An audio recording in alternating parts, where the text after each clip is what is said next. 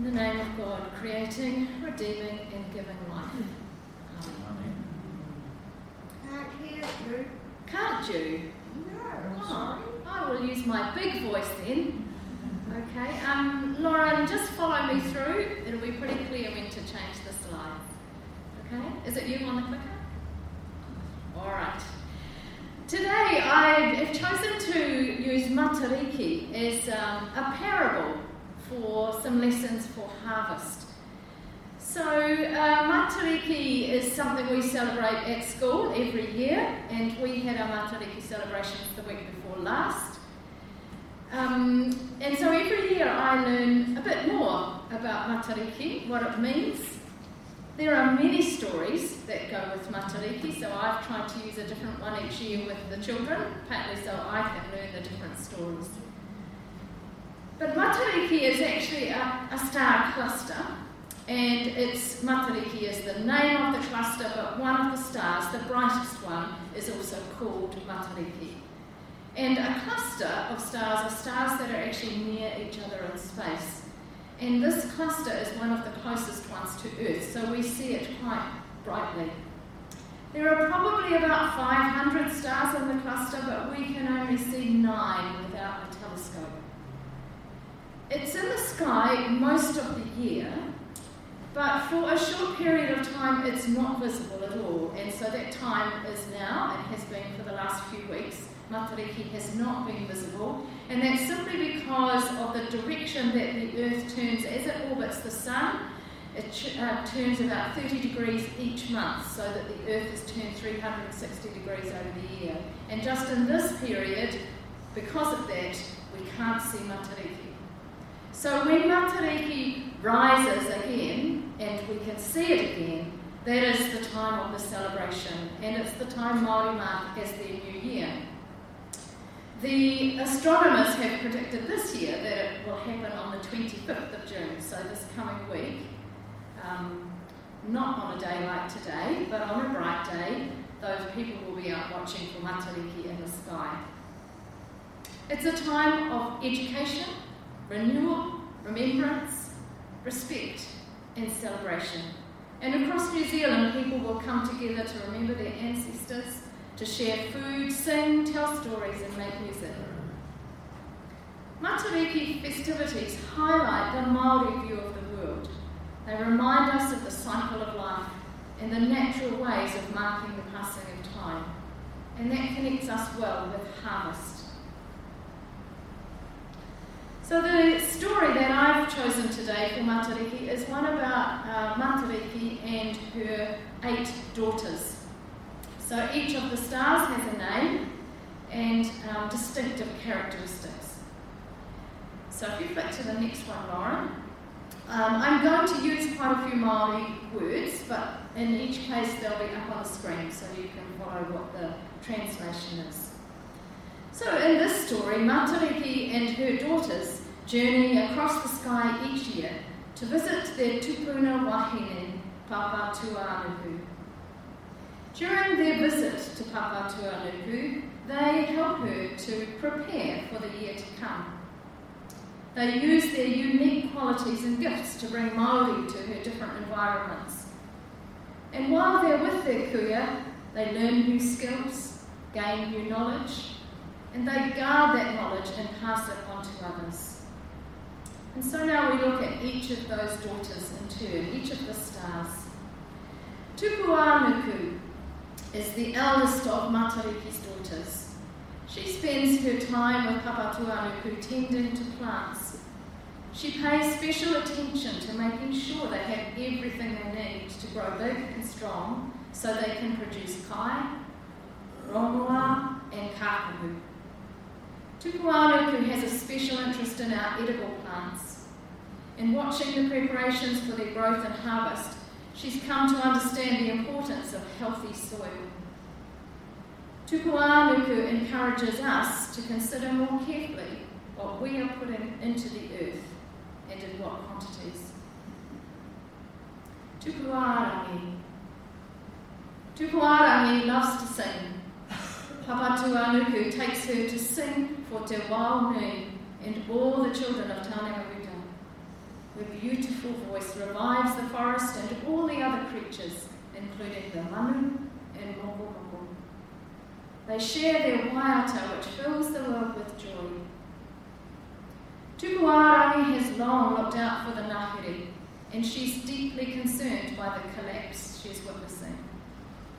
Our native wildlife, manu, moko moko, and ngārara, are being ravaged by introduced pests and predators.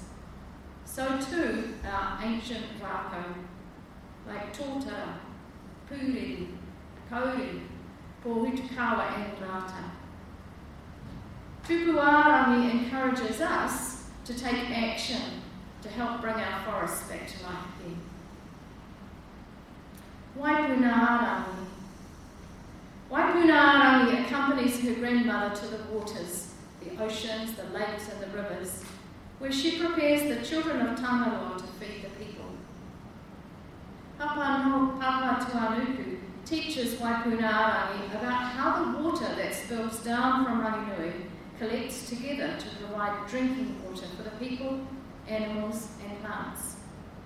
She also watches how the water is evaporated by the heat of Tamanui Te Rā into the clouds that cloak Ranginui, so that it may rain once again.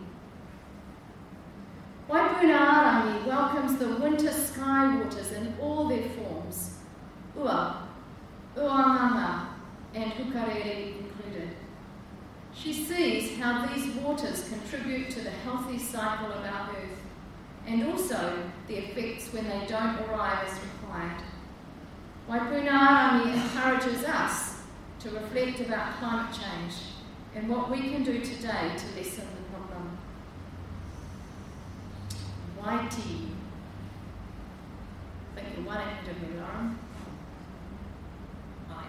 Waiti watches over our freshwater environments, our awa, roto, kukuwai, and waipuna, to name just a few. As the waters flow, she sees how they support us, provide for us, connect us, and sustain us.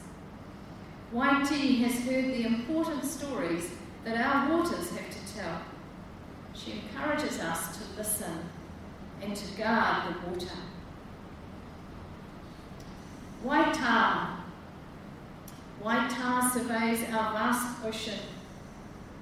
Te Moana Nui o Kiwa, the Pacific Ocean, and Te Tai o Rehua, the Tasman Sea.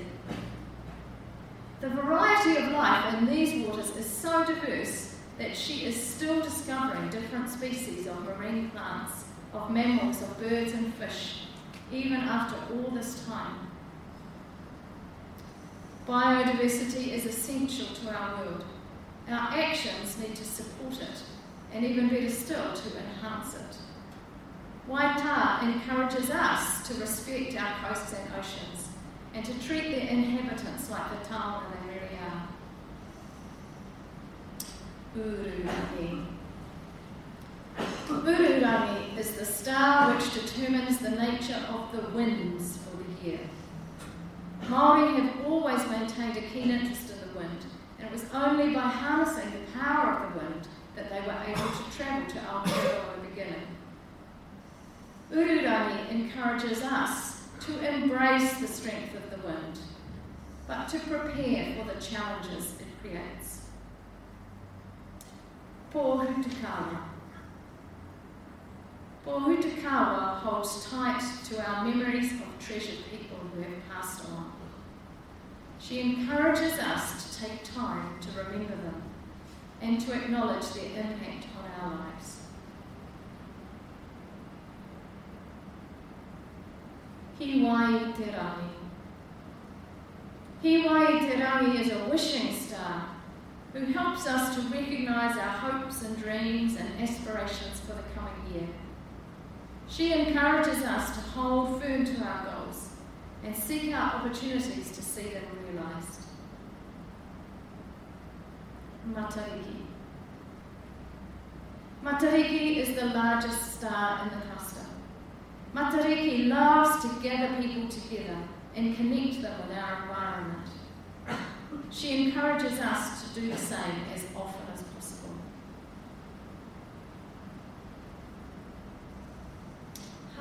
Festival. Today we've come to celebrate the harvest. But it's also a time for us to prepare for the year to come.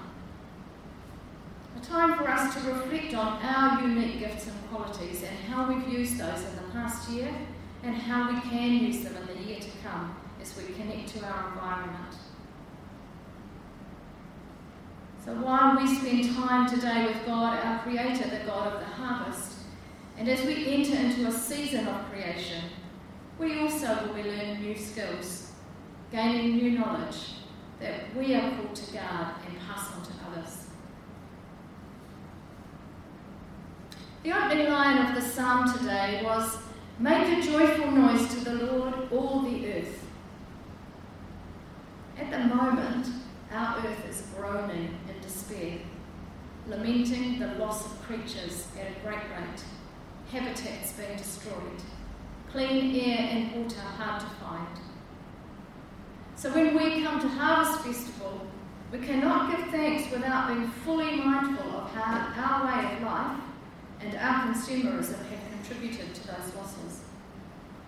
Part of our joyful noise is making sure our voices are heard to restore the earth and to do what we can to stop the path that we're on. The opening line of Philippians was, "Rejoice in the Lord always." Again, I say rejoice.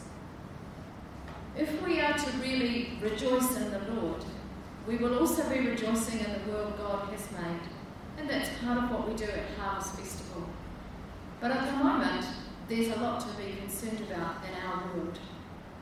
And so our rejoicing needs to be a conscious effort to make a difference for our creation. We are really fortunate that Matariki and Harvest Festival coincide in our land and our culture. Matariki encourages us to reflect, to learn, to guard, and to pass on. It's a good parable for us at Harvest Festival.